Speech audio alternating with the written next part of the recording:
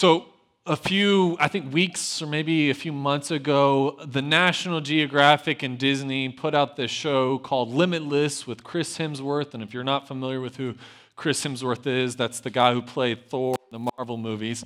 And so they put out this little short series, and it's all about his pursuit to live a longer, healthier, more fulfilled life. And so he goes through these different challenges, and it's all about like stress management, diet, and exercise, even coming to a place of acceptance about death. So it's all about this total health, and he wants to live the healthiest life possible. And in these episodes, he has these different extreme challenges, but the principles of every episode are very simple, something that you can apply to your life no matter where you're at. And I was watching this with my wife, Jody, and I was like, man, I think I need to make some changes in my life when I'm watching this. This is really inspiring, to which my wife was like, if you want to be more like Chris Hemsworth, I'm in total support of that.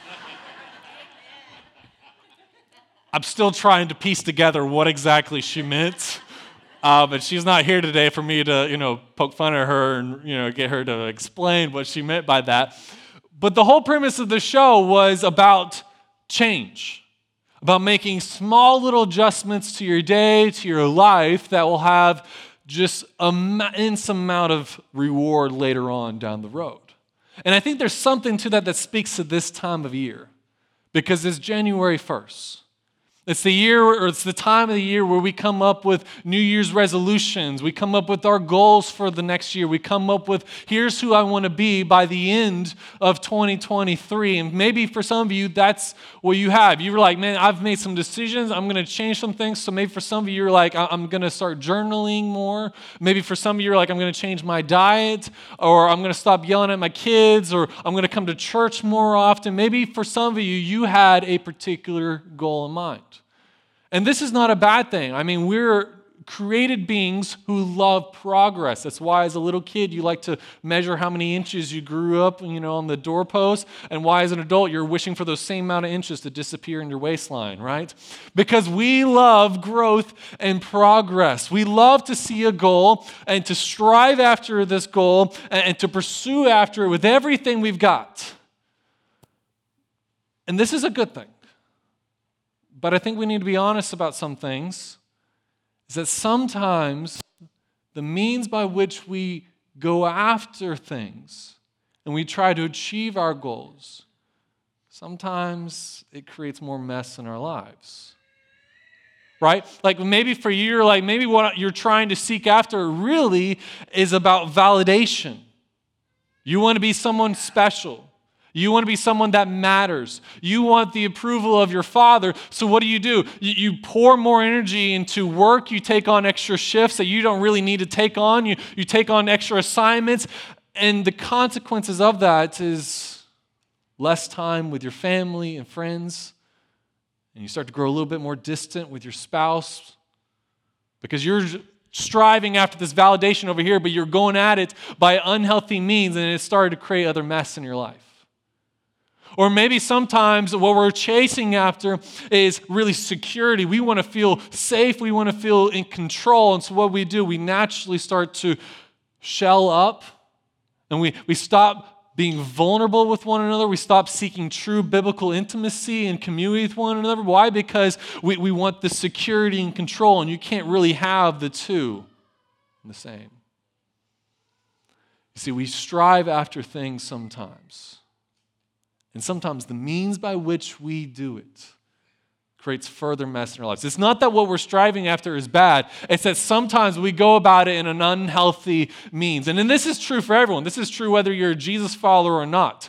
Because even Jesus followers have the same problems where we sometimes strive for our validation. We want to feel special. We want to feel like we matter, right? And sometimes we look for it in the wrong places. See, even Christians will sometimes we're like, man, I crave intimacy, and rather than fostering it and cultivating it and building in relationships, sometimes we'll look for the quick fix in pornography. So this is what we do. We want something good sometimes. And sometimes the means by which we go about it creates further mess in other areas of our lives. And we all have experienced this. And even some of the individuals in the Bible, you see this all over the place. I think the best example is from a guy named Jacob, where we can learn from his mistakes how we can do better. And even if you're not a Jesus follower and you're like, I don't buy into this, that's okay. I just want to tell you about a guy in history his story was recorded to us a long time ago in a historical document known as the Book of Genesis, right? And if you're not familiar with Jacob, don't worry, you're going to hear his whole story here in a minute. But in order to understand Jacob's story, you actually have to understand what happened before his story. You see, the story is that God created this world, and he created it to be in relationship with humanity. He made it good, and he made human beings in his own image. He gave them this purpose to be partners with him in stewarding his creation, and it was all going to be great as long as humanity trusted God. But shortly after that, humanity is like, we've been on the planet long enough. We know how this works. God, we don't need you. You go over there. We've got the show from here on out. And then the story is that the world just falls apart. You read Genesis chapters 1 through 11, it's this ongoing saga where God, you feel him just weeping with anguish, saying, guys, this doesn't have to happen. And yet they just get worse and worse and worse. And then by chapter 11, they're like, you know what? Let's just build a tower. Let's get to heaven. Let's dethrone God. We don't want him involved with any area of our life. And it causes such chaos and mess. And so by chapter 12, you get this sense where God is looking at the mess of his creation, and he has to decide on what to do. Is he going to give up on them? Is he going to walk away? But that's not what he does. Instead, you read that he basically rolls up his sleeves and he's like, we're going to fix this. And he chooses one guy, a guy named Abraham. You've probably heard the story of Abraham. Father Abraham had many sons. But before that, he was just a lonely old guy who had no kids. And God's like, I want to build a nation from you who your people will be a blessing to all the world. And through them, we're going to fix this creation. We're going to start this over. And so Abraham, he has these crazy stories of following God, but it's over and over. You see God being faithful to this promise. And then Abraham has a kid, and it's Isaac. And you see some stories of Isaac where he's following God, and God seems to be working through this little family. But then Isaac has two sons, Esau and Jacob. And that's where the problem hits. Because Esau was the favorite, and Jacob was the forgotten child. And so Jacob grew up with this system where he was in his brother's shadow. Everything his brother did was great and glorious, and everyone loved his brother, but no one really cared for Jacob. He was forgotten. And maybe some of you know that pain, where you're like, man, I was the least favorite child by my parents. They forgot about me. I lived in my brother or sister's shadow. They did so many great things, and if that's you, then you can understand Jacob's pain that he carries, where he wants to change things. His brother Esau is the one that everyone's like, God's going to work through Esau. God's going to do great things through Esau. God's going to continue this mission through Esau. But Jacob, yeah, he'll get the crumbs. He'll get leftovers. He'll be forgotten. And all his life, what he wants is just really the approval of his father. For his father to look at him and say, I'm proud of you. You have value. You matter. But Jacob never receives that. And so Jacob does something radical. It's crazy. There's this moment where his father has to finally give a blessing to his sons. It's basically in our modern day mindset. Think of it like he basically is determining his inheritance. Which kid is getting which things. And who he's giving everything. In his mind, Isaac is giving everything to Esau, but Jacob tricks things around, where he basically writes his brother out of the will. And in that day and age, once it's done, it's done. There's no lawyers to come back and change it. There's no rewriting the will. He has tricked his father into basically writing Esau out of the inheritance. And then this just causes chaos. No one wanted this. Everyone hates Jacob. He has to flee with this thing. He's like, all I wanted was this promise, this mission, this thing over here that say I value, that Father sees me. And he's destroyed his family in the process to get it. And he's left his family in shambles and ruins. He wanted something good, but he created mess in his life. And maybe some of you can relate to that. You're like, man, that's the story of me. That's the story of maybe my sibling. I can see why they did what they did. They were just like Jacob. But something happens to Jacob that's radical, that's just so inspiring. It's recorded to us in chapter 28 of Genesis, where Jacob is on the run. He is leaving the only family and home he's ever known. He's no longer accepted among them after what he has just done. And in chapter 28, he has an encounter with God. And it's recorded to us where he falls asleep, and while he's sleeping, he has this vision. Now, this seems really strange to us because we're like, visions, that was he eating something or smoking something? I don't know. But that's not how it was for them. You got to understand, this is about roughly 2,500 years before the Bible was composed. So this is some of the first encounters with God, and many of the ways that God spoke to this family was through visions or speaking directly to them. So here he is. He gives Jacob this vision. Here it is, that he sees that there was a ladder set up on the earth, and the top of it reached to heaven, and behold, the angels of God were ascending and descending on it. Now, here's what this is really telling us. Think about this. Jacob, he's part of this family who have this mission that God is going to fix the world through them. And he has just blown up his family. And you're looking at this and you're like, this is supposed to be the family that's going to fix the world? Look how they treat one another. Like Esau wants to kill his brother Jacob, and Jacob's on the run. It looks like God's mission has failed yet again. And what Jacob is seeing is this ladder where angels are being sent by God out into the world to do a mission, and they're coming back to get another assignment after they complete the mission. And he's seeing this, and it's God's way of saying, you might have been stupid, but my plan is not done. Which is really encouraging to us, right? Because sometimes we're like, God, I have messed up. I have ruined your plan. And God has accounted for our stupidity in his plan, right? That's what he's telling Jacob in this moment. He's like, look, I'm still working in the world. You did a bad thing, but my plan is still moving forward. And then God speaks to him. And here's what God says. It's recorded to us in verse 13. He says, I am Yahweh, the God of Abraham, your father, and the God of Isaac. He's like, hey, you remember the stories you heard from Grandpa Abe about me, and then you heard them from your dad? Yeah, I'm that guy, and I've got a message for you. Now, think about this. You're Jacob. You've just blown up your family, and now this God is speaking to you. You probably would be thinking, oh, he's about to punish me, right? He's about to say how in trouble I am. He's about to discipline me. And maybe for some of you, that's how you think of God. You think of him as a rule breaker who's just waiting with a stick, waiting for you to trip up so he can hit you with it. And if that's you, then listen to how God responded to Jacob. God says, let me tell you who I am. And then he says this. He says, the land on which you lie, I will give to you and to your offspring.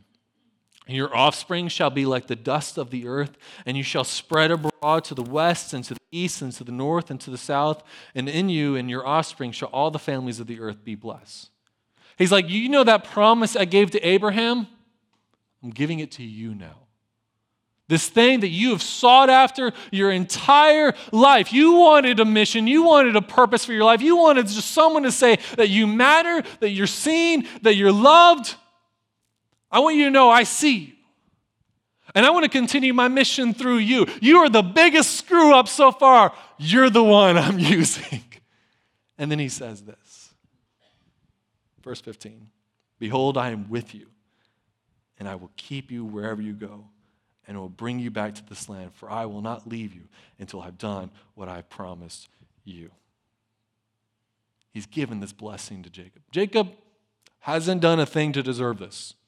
He doesn't deserve this grace and mercy. God's merely looking at him and says, I know you're a screw up, and I can work through this.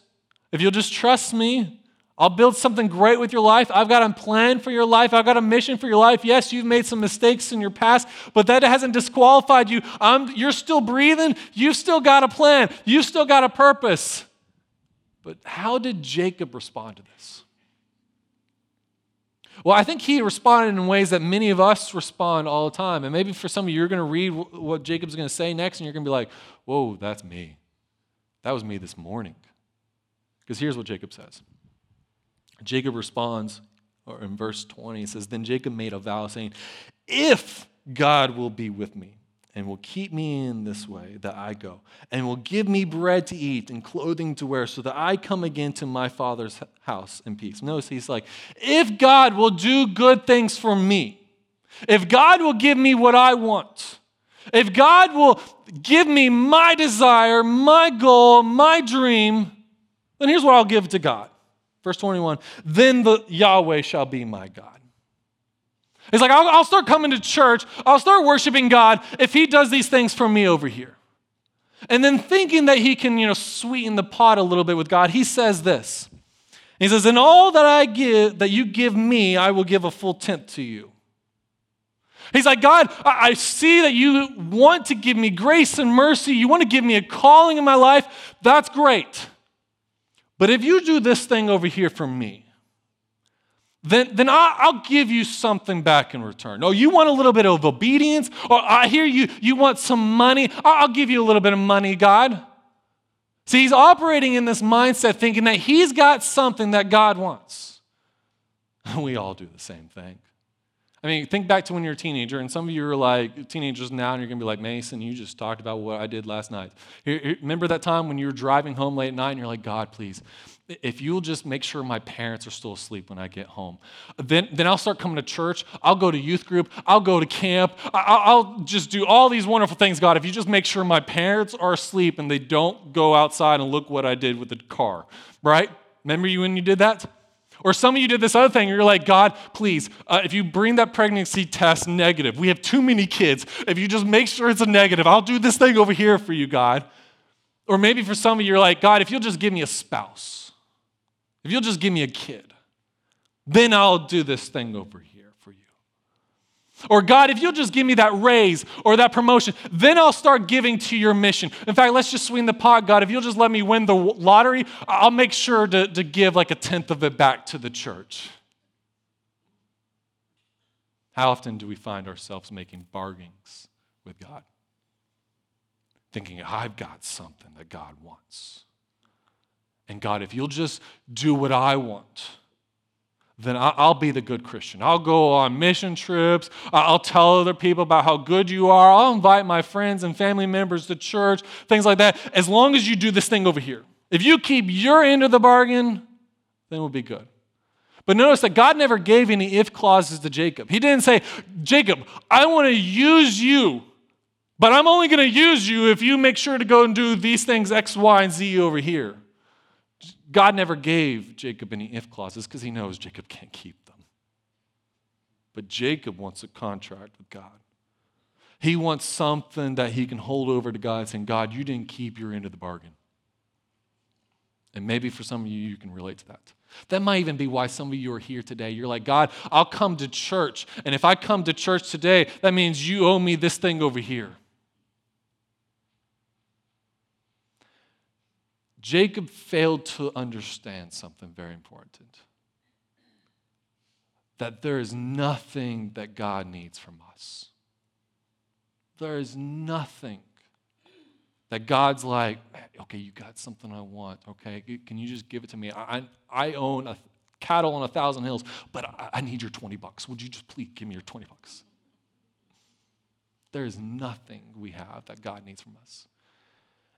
And if we're operating with that mindset with God, then I'm going to mention something that's really difficult to say and difficult. It's a difficult pill to swallow. But if we are treating God like this, if we are bargaining with God, then we are not worshiping the God who we owe everything to. And our relationship with God is broken. We are not worshiping the God of the universe in that state. That's where Jacob was.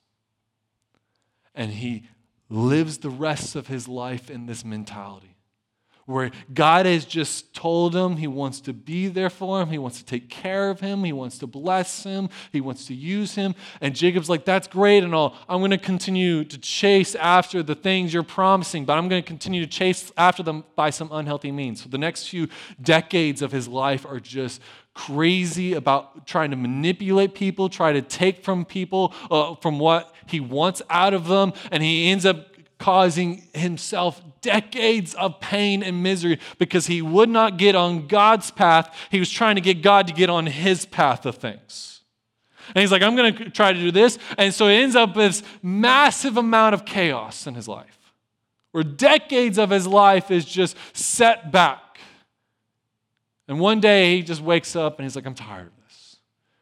He's got teenagers, he's got property, yes, but he's looking and he's like, man, I still haven't gotten my Father's approval.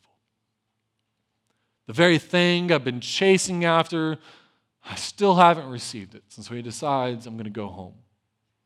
He hasn't talked to his family in decades, and he decides he packs up his kids, his wives, and he's like, we're going to head back home. And along the way, keep in mind, it's about 20 years later, along the way, he finds out that Esau knows he's coming into town. So he sends out some messengers to Esau to see, does Esau still remember what I did when I kind of cheated him out of the inheritance? Does he remember how I kind of just threw him under the bus like that? And does he remember how he kind of vowed to kill me? And so he sends out some messengers, and it's recorded to us now in chapter 32, where these messengers came back to Jacob, and they say, we came to your brother Esau, and he's coming to meet you. And there are 400 men with him. So he's like, man, I wonder if my brother's mad at me. And then the response he gets is they don't get Esau's answer. He's like, okay, buddies, let's everyone pack up, grab your swords, grab your shields. We're going to go meet my brother. And he comes with an army. Can you imagine the fear that Jacob's feeling? He's been living for decades with this regret in his mind. He's sitting there thinking, I'm about to pay for my mistakes in my past. My past that I tried to outrun, that I tried to hide, is catching up to me now. And so he's like, man, he does what he always does. He strikes a plan. He's like, let me figure this out. I can solve this problem. And so we're told that he starts to send a present to his brother. It tells us in verse 13, he says, from what he had with him, he took a present for his brother Esau. He starts sending out little gifts. He's like, hey, let me start sending you out some Christmas cards and some Christmas presents. And let me start sending you all these other things. And Esau is ignoring them one by one.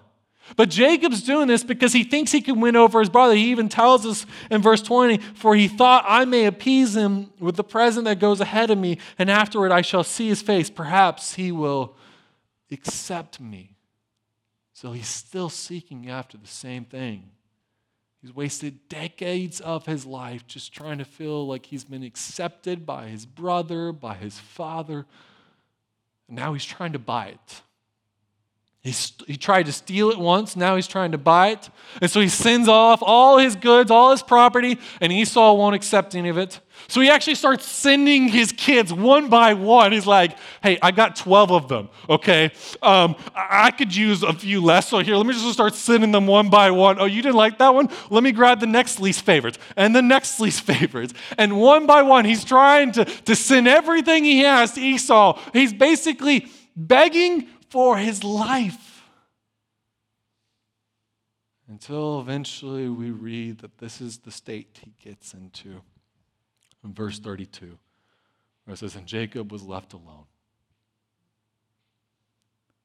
All his life he was trying to acquire more and more and more, something that would tell him that he's finally a man, that he is somebody, that he's been accepted, and now he finds himself at the end with nothing. He's alone. All of his decisions, all of his actions have led him to this point. And he's completely forgotten about the promise that God gave him about 20 years ago, where God said, I love you, I see you, I want to be with you, I want to have a relationship with you. And Jacob is like, that's great and all, but he's completely forgotten about this God. Before we judge him, let's see ourselves in Jacob. How often do you come here and you hear the very same things spoken to you from Scripture? That Jesus sees you, he loves you, he cares for you, he wants to be there for you, and you're like, that's great and all, and then you forget about it Monday morning. And then you start making a mess of your life. And this is Jacob. and he's alone. And it's relatable because some of you have been there. Some of you are there. Some of you are on your way to being there. And it's in this moment where God appears again. And it's a dramatic story where we meet this God in a way that it's not the cushiony, Cupid-like, kissing kids kind of Jesus that we picture in the New Testament. This is like Jesus come like an MMA fighter. I love it, right? Because it says to us in verse 32 that a man, when he's all alone, all of a sudden a man appeared, and a man rests with him until the breaking of the day. This man is God in the flesh, and I love it, where God's like, okay, you're alone, you've hit rock bottom, you and me, this is the perfect time. We need to chat. Put on the boxing gloves. We're going at it. And this is a fight that Jacob was not looking for. This is a fight where God is coming to him and saying, we're going to fight. We're going to deal with this. And I love this view of Jesus where he's like, let's put on the gloves. Let's go. We're here we go. And so he fights with Jacob because Jacob is a fighter himself. He's all about trying to maneuver things around to appease him, to win on his end. So God meets him on a playing field that Jacob can relate to. And the two just hash it out over and over. And God could easily overpower Jacob. I mean, he kind of spoke the universe into creation. But with a tremendous amount of grace and mercy, he meets Jacob in a way where Jacob can get some blows in. And they're fighting and they're hashing it out. And eventually it comes to a point where Jacob will not yield to God. And this is why God has done this, because he's trying to get Jacob to finally yield to him, because that's where transformation really happens. Transformation happens when we finally yield to God. But Jacob won't do it. And so God does something that I think is just hilarious, right? You've probably heard this story if you grew up in church. It's in verse 25. It says that when the man, talking about Jesus, right here, saw that he did not prevail against Jacob, meaning Jacob would not yield. Jacob would not quit. He would not stop fighting back against God. Here's what God did. He touched his hip socket, and Jacob's hip socket was put out of joint as he wrestled with him. Now, in the kid version, we think it's like, let me just poke you. But in the actual Hebrew, the better terminology is more that God kicked him in the groins, which I just love, right? It's a literal low blow where God's like, all right, you're not listening? Boom, right? And it just cripples Jacob for life. He's like, you're not going to listen unless we just bring down the hammer. And so God kicks him in the groins. Jacob falls down to the ground, and then they finally start having a conversation. And here's what happens in this conversation. Where Jacob, I picture him kind of like, he's on the ground. He's probably going to say this with a squeak in his voice, right? And he's probably holding on to the ankle. And God's like, look, we're done. But yet Jacob says this. He says, I will not let you go unless you bless me. He's still seeking after the same thing. And so God speaks to him, and he says, what is your name? Now, God obviously knows Jacob's name. And Jacob tells him, he's like, my name's Jacob. And we can just pass over that, but you have to understand what this meant in that context. When someone gave their name, what they're really saying is, here's who I am. And so God's like, tell me who you are. You be honest with me right now. Let's be honest. Tell me who you are. And Jacob's answer, when he says, I'm Jacob, he's saying what his name means. He's like, I'm the liar. I'm the cheater. I'm the guy who, if you had something I wanted, I would take it from you.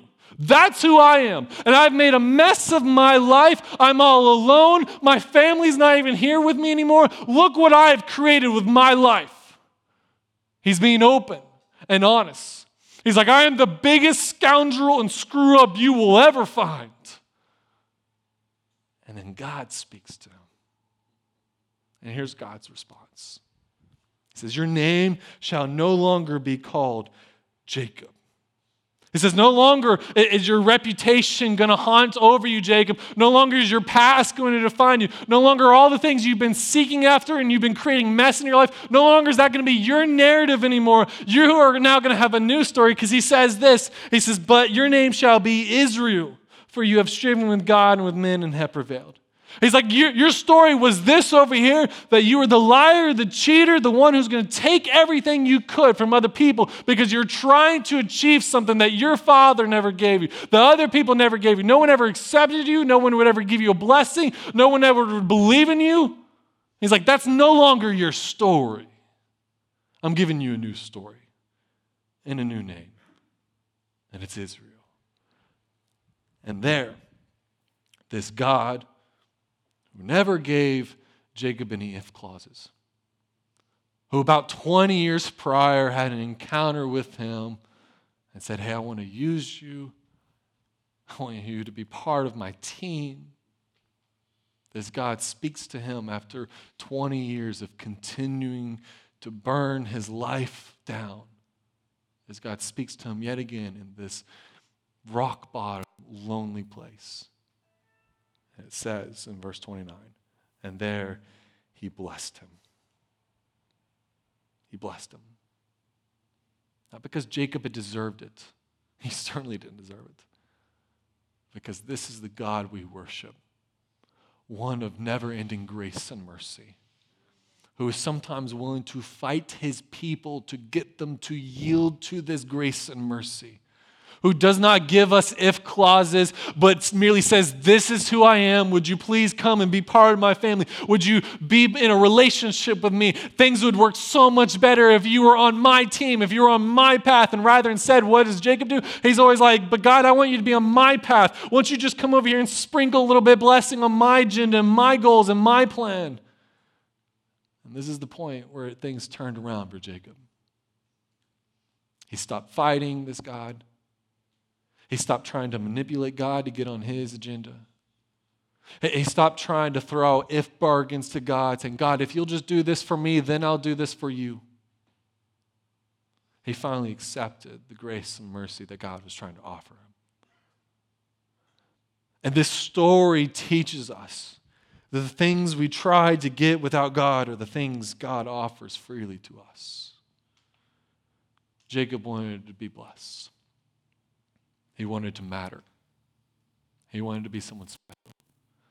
He wanted to be accepted, to have his father's approval, to be validated. And his pursuit of these things made a mess of his life because he pursued them by unhealthy means. But the very thing that he wanted was the very thing that God was trying to offer him up freely. But Jacob would not accept it. And we can't blame him because we do the same thing. But the blessings for us are far greater than what they are for Jacob. You see, when you turn to the New Testament, you're introduced to this guy named Jesus, who is God in the flesh, who has come to die for our sins. In fact, the book of Romans, a document that was written around the time when Jesus, right after he was resurrected, tells us that but God shows his love for us, and that while we were still sinners, while we were still Jacobs, Christ died for us. While you were the Jacob, and you were the Jacob, and you were the Jacob, and I was the Jacob, Christ died for us. He didn't say, guys, I'm about to do this. If you want to be part of it, go ahead and sign, on the dotted line over here. And therefore, you have been part of this. No, he's like, I'm going to die first, and then I'm going to offer the free gift. You didn't have to earn it. It's not a bargaining chip. God is saying, I am offering salvation freely to you. I'm offering the approval that you never got from your father. I'm offering the validation you've sought for your entire life. I'm offering you a narrative of meaning and purpose in your life. It's offered freely. You don't have to pursue it by unhealthy means. You don't have to continue to destroy your family by seeking it in unhealthy places. This God is offering it freely. And you might be like, Mason, I'm like Jacob though, right? I'm the one who has these regrets. I'm the one who has a past I'm scared I will one day have to answer for. I'm the one who has lied and cheated. I'm the one who has sought something good by unhealthy means. And if that's you, I want you to know that there's a new narrative that can take place. Because there's a guy named Paul who experienced that. When he met Jesus, the transformation that happened in his life was remarkable. And he talks about this new narrative in the book of Galatians, and he says this, and it's related to all those who are Jesus followers. He says, I have been crucified with Christ.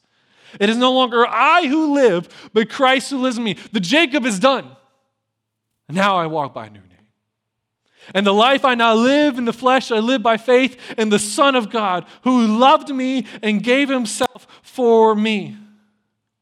And this is encouraging because some of you are just like Jacob, waiting on that transformation moment. You've been seeking after something. You've been trying to strike bargainings with God to get what you want.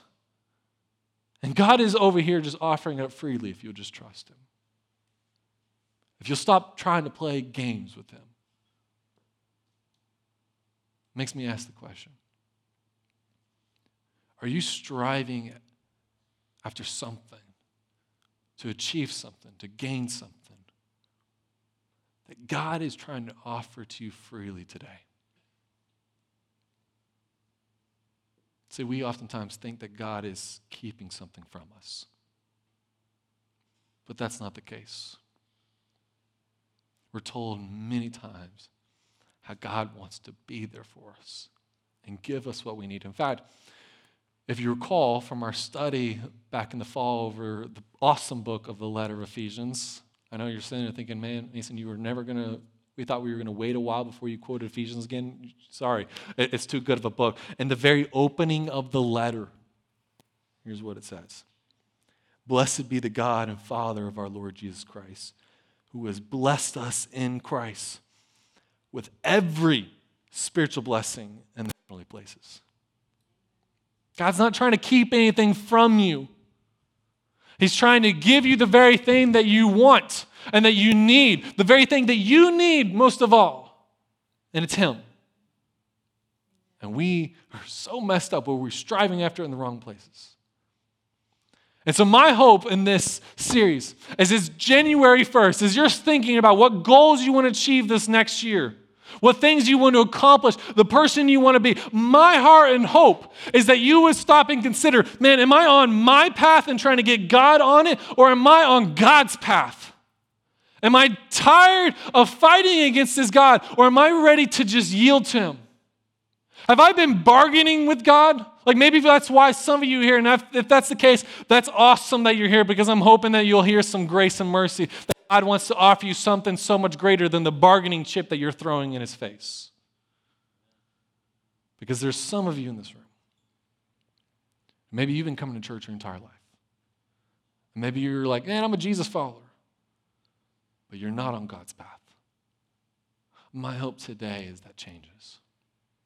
My hope today is that you would maybe start asking yourself some serious questions about who you are and whether or not that's in line with who God wants you to be. Which is why I'm going to ask for every head bowed and every eye closed right now. Because there's some of you in this room who do not have a relationship with Jesus right now. And I'm not going to ask you to raise your hand or anything like that, but I'm going to ask you to seriously consider where you at with God. And maybe right now you need to pray this prayer that I'm about to pray. Because you need to get right with God today. You need to start off 2023 on a path that God wants for you. No longer playing games, no longer bargaining with God, no longer trying to cheat, to manipulate your way in or anything like that. You need to just surrender right now and yield. And if that's you, I just want to encourage you to pray this prayer with me. Silently to yourself. You can say it out loud if you want to, but silently to yourself, just say something of what I'm going to say here in a minute. And there's no magic to the words or anything like that. It's all about your heart and where it's lied right now. Father, let me go ahead and be the first one to admit in this room that I am like Jacob. Father, I have been trying to chase after something by unhealthy means.